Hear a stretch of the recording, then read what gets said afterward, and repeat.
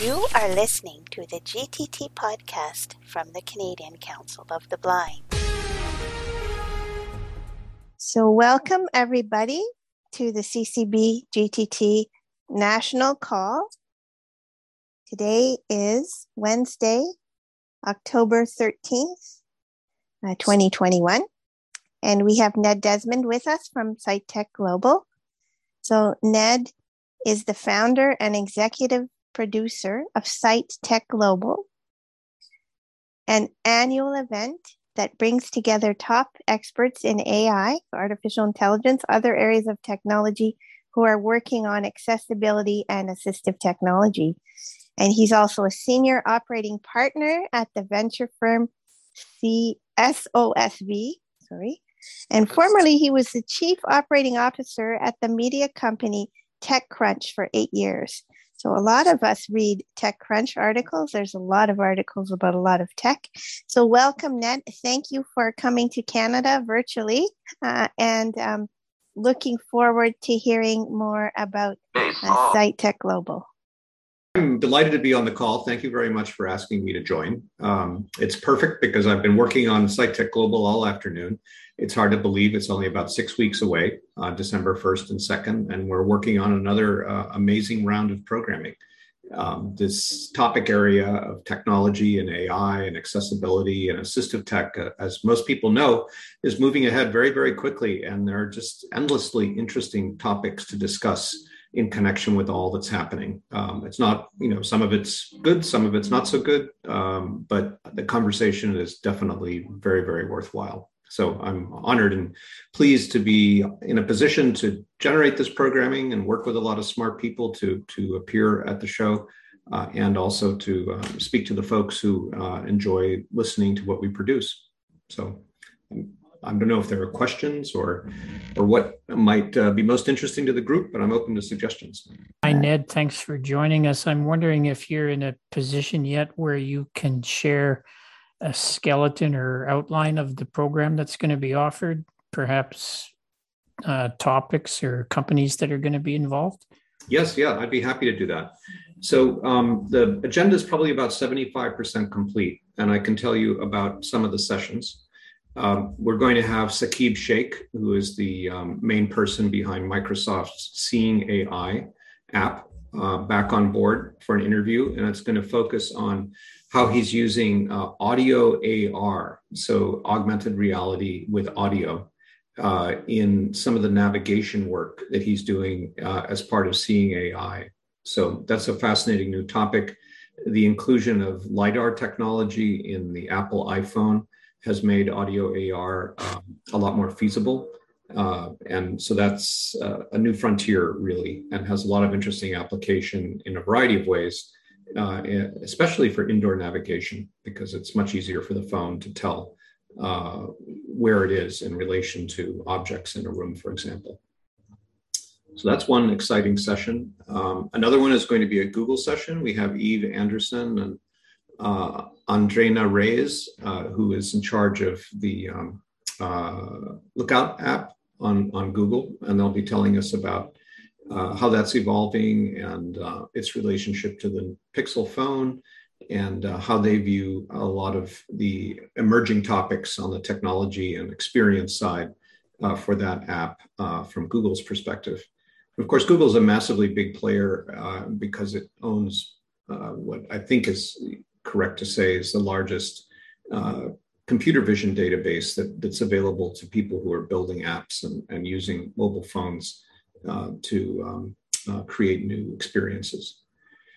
Another really interesting session, and I can only give you a little peek into it, but it's absolutely fascinating, is coming from a group of developers who've been supported by Facebook and led by Matt King at Facebook, but it's very deeply woven into the accessibility community. And that's an effort to finally make screen readers interoperable, because in years gone by, that's been something that's held back web accessibility.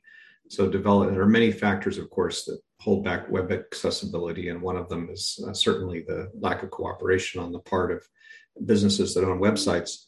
But another one has been the fact that developers have to code for each screen reader independently. And that's a big burden. And it's not one that exists any longer for developers when they think about browsers, because all of that has been worked out in the world of visual browsers, Safari and Chrome and so forth. And developers can pretty easily develop once and be confident that it'll work on all of the browsers. But that's not true with screen readers. But this group has a great plan and is well into the plan. And this is the first time in public where they'll really spell it all out, how it's going to work and what the impact will be. So I'm very excited about that. Let's see who else we have on deck. Jeffrey Bigham is going to be speaking. He's a professor at Carnegie Mellon and supported by Apple, and does a lot of the really cutting edge work in AI and machine learning for Apple in connection with accessibility. So it's going to be very interesting to have him. Let's see, who else do we have? And we're going to have a great panel on indoor navigation, because as I mentioned earlier, that's a rich topic area these days because of advances in AR and the LiDAR sensors on the iPhone 12 and the new one, the 13. And we have Mike Maye from Good Maps, who's a real veteran of this sector. And we have a professor from Olin named Paul Ruvolo. Let me see. And Roberto Manducci from UC Santa Cruz, who does a lot of research in this area. And it's going to be moderated by Nick Giudice from the University of Maine. So I really look forward to that conversation because I've already heard previews of it. I've had them on the phone talking about this. And it's interesting to hear how excited they are about the advances that are now possible in processors that can handle multiple data streams, and the enrichment that LiDAR represents, the LiDAR data, for figuring out indoor navigation problems and challenges. It's never been, I know, from the standpoint of people who need that as what it could be or what it should be. So I think they feel that we're going to take a pretty significant step forward in that area soon. So those are some of the highlights. There are a number of other things in development, but that's a pretty good start. It sounds really exciting, and I thank you for sharing that. You're welcome. So should I get into the origin story a little bit? Yeah, I would love to know that, because it was such a unique conference, like something totally different than any of the blindness, tech-related conferences I've ever been to before. So I'm really curious about how you got involved and how you started it, really. All righty. Well, I'm happy to tell a story. It's kind of it's a fun story, actually. So when I was at TechCrunch, which is a media company focused on tech and startups and venture capital, a big part of our business was staging events, in-person events. And some of them are huge, 10,000 people, and they cover every topic imaginable. And some of them are very, very focused. And in the last 3 or 4 years that I was there, we did a series that were focused on robotics and AI, artificial intelligence, which were really interesting to me. And they were so cutting edge that we co-produced them with Berkeley and MIT. And their academic departments were involved, and we had a lot of researchers. And we had these incredibly rich conversations about what AI can do and can't do, and its influence on traditional robotics. And of course, I'm not a technologist, but I'm a good listener, and I was really captivated by these conversations, and some of it was over my head, but I built up a really great Rolodex of actually all of it was over my head, but I could basically understand the implications of what people were talking about, and I built up a great Rolodex of experts and so forth and so on. And then last year, it happens that my wife has low vision. She has retinitis pigmentosa. She's just got a little shred of vision left. And she is on the board of a local organization called the Vista Center for the Blind and Visually Impaired. And she is also a client there. And they've been an enormous help to her. And they've been working in this community in Silicon Valley for 75 years. Are a really beloved organization, and a lot of great community fundraising has gone into making them sustainable over the years. but the arrival of COVID, of course, shut down a lot of their fundraising, and they had to put some of their staff on leave, and it was very difficult, and they had a hard time keeping up with their client needs.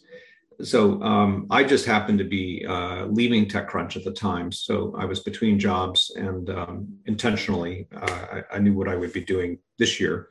But I said to the director of Vista, well, why don't we try a new style of event and see if we can't build an event around accessibility from a super high tech angle, where we bring in these AI experts that I know to talk about how they think through the equations related to people who need assistive tech or need accessibility built into what they do, and what is the technology? How do the product thinkers develop the technology and apply the technology? And how do they stay in touch with the community that needs the technology so that they're thinking about it the right way? All very, very rich topics. And she said, great, we need all the help we can get.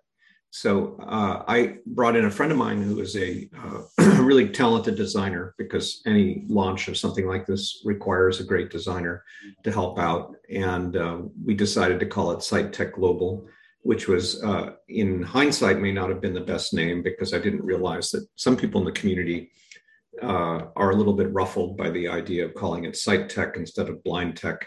But anyway, I guess hindsight is 2020. And we went ahead and built a website and started building out programming, just like I would have built out programming for a big TechCrunch event. And I spent many, many hours interviewing people who are at the heart of this work, and asking them who I should talk to, and what areas they found interesting, and who they most would like to hear from. So I kind of triangulated my way through a big community of people and made a bunch of invitations. And I knew that I wanted to have Amazon involved, and Apple involved, and Google involved, and Microsoft involved, of course. So I worked really hard with the public relations people there. And I was fortunate, because I know all these people from my work at TechCrunch, and they know me pretty well. So they answered my emails. I had some credibility as a person who could build an event like this, and they were willing to put their best people on the stage. And over the course of 6 months or so, we and dozens and dozens and dozens of conversations, I put together what turned out to be a pretty good programming lineup. And also at the same time, we wanted to make the event free, because I didn't really see any point in making it anything less than global. And, not everybody can afford even $10 in some parts of the world. So we just decided to level the playing field, make it free for everybody, and then go back to the big tech companies and anyone else that we could interest, and say, hey, you should sponsor this, because it's good for your brand to be associated with something like this. The money goes directly to a nonprofit organization, which is the Vista Center, which owns the whole thing. And it also is a great showcase for your employees and your people working on these areas that they might not get otherwise. Because although there are a good many accessibility events around, and many of them are, of course, very, very good, as I think a couple of you have pointed out, our focus was very specific, very tech-oriented, and very much about that, as opposed to corporate accessibility and policy and other things, which tend to be the main focus of a lot of other accessibility-related events. So we after the programming was done, I went around and worked those same equations with a lot of different companies to get support. And we had a pretty good outcome. We didn't raise a small fortune or anything, but we raised enough money to help the operating budget at Vista Center quite a bit. And also, with a very high efficiency. So our total cost in the project last year was $20,000, and $15,000 of that was the development of the website and the media and other complicated things that cost a little bit of money, but won't cost us anything now, because it's all reusable. And of course, we're using it again this year.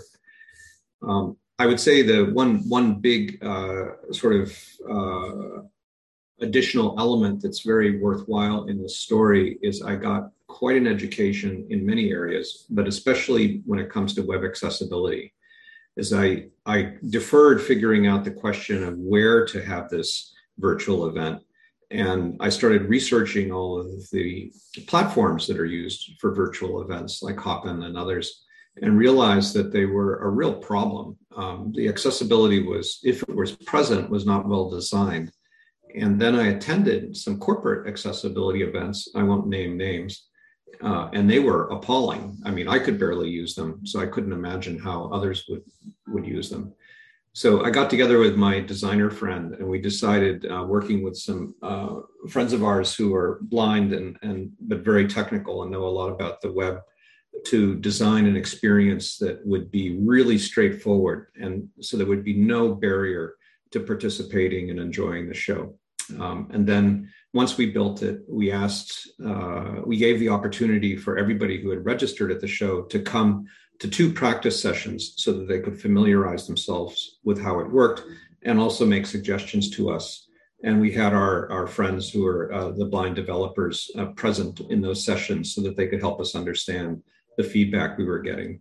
And so that final stage of refinement was very worthwhile. And the experience that we presented to people, which involved a main broadcast, you might say, of the programming, main stage programming, plus breakouts that were arranged in Zoom, plus a user feedback channel, which we built in a technology I forget, but we had been told was great from the standpoint of people using screen readers. And it went pretty well. When we did a survey after the show, and we asked the people who use screen readers to enjoy the show if they thought our accessibility was good, and they gave us a score of 4.6 out of 5, which I was really delighted by. So that's the story. So are you using a similar platform again this year, Nat? A similar way of doing it for yes, getting in and out? We're going to do it pretty much exactly the same way. The only thing we've done differently this year is we have created our own registration system, because last year we were using a platform that was embarrassingly bad, Eventbrite, and very frustrating for people. So we're just using a system called Typeform, where the accessibility is quite good, and that's the only major change we've made. I was really amazed last year by the self-driving car discussion about, how blind people, not just how we could drive, but how we could, find our car in a parking lot, or get from the car to the store, or, things within the car, like could we drive the car, but could we also control the heat or the other things within the car? Just really interesting panels where people would really explore all aspects of something. So I imagine the indoor navigation, it might be similar discussion this year, but some of that really was miraculous to me, to think through all kinds of little details of something. And that was one thing I just really loved it. I just mentioned the self-driving car because that was interesting to me, but there were lots of panels like that where you would talk about something and there were all kinds of different little opinions that you might not have thought of before. You might not have even known to think of that. So that was something I know that I found really refreshing and unique, that there were lots of opinions expressed on various panels. Yeah. Well, that's what I liked about the show the most too, is the success of anything that you build requires so much intricate thought and so much connection to the people who are actually going to use what you build. And we really wanted to get those people into conversation, because as you said, it's fascinating when you hear them going through a product and talking about the feedback that they've received. One funny example of that, which actually was the inspiration for the session you're referring to, which involved a representative from Waymo. Waymo is the spin out of Google that's developing autonomous taxis. And of course, the idea that a blind person could open an app on their phone and summon a taxi, and it would come find them, and they would have a relatively easy time onboarding and directing the taxi to their next destination. I mean, that would certainly be a dream come true. And a couple of years ago, I went on a test drive in a Waymo autonomous vehicle with my wife and some Waymo engineers and another friend of mine who works at Waymo. And they were very delighted because they thought of my wife as kind of a special guest. And so we got in the back of this van that was equipped with all of these sensors and everything else. And we were driving around. We sat down, and the engineers were very excited. And they said, "Well, turn on the ride." And she said, "Well, how do I do that?" And they said, "Well, press the button." And she said, "Well, I'm blind."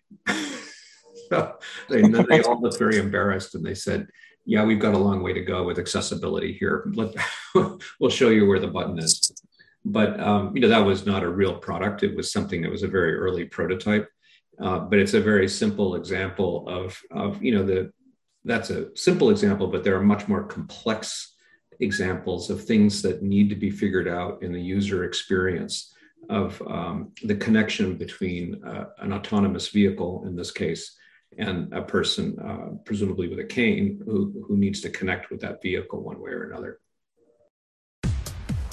Thank you for listening to the GTT podcast from the Canadian Council of the Blind. There are many ways to get in touch with us. You can call us toll-free at 1-877-304-0968. You can follow our GTT blog at gttprogram.blog.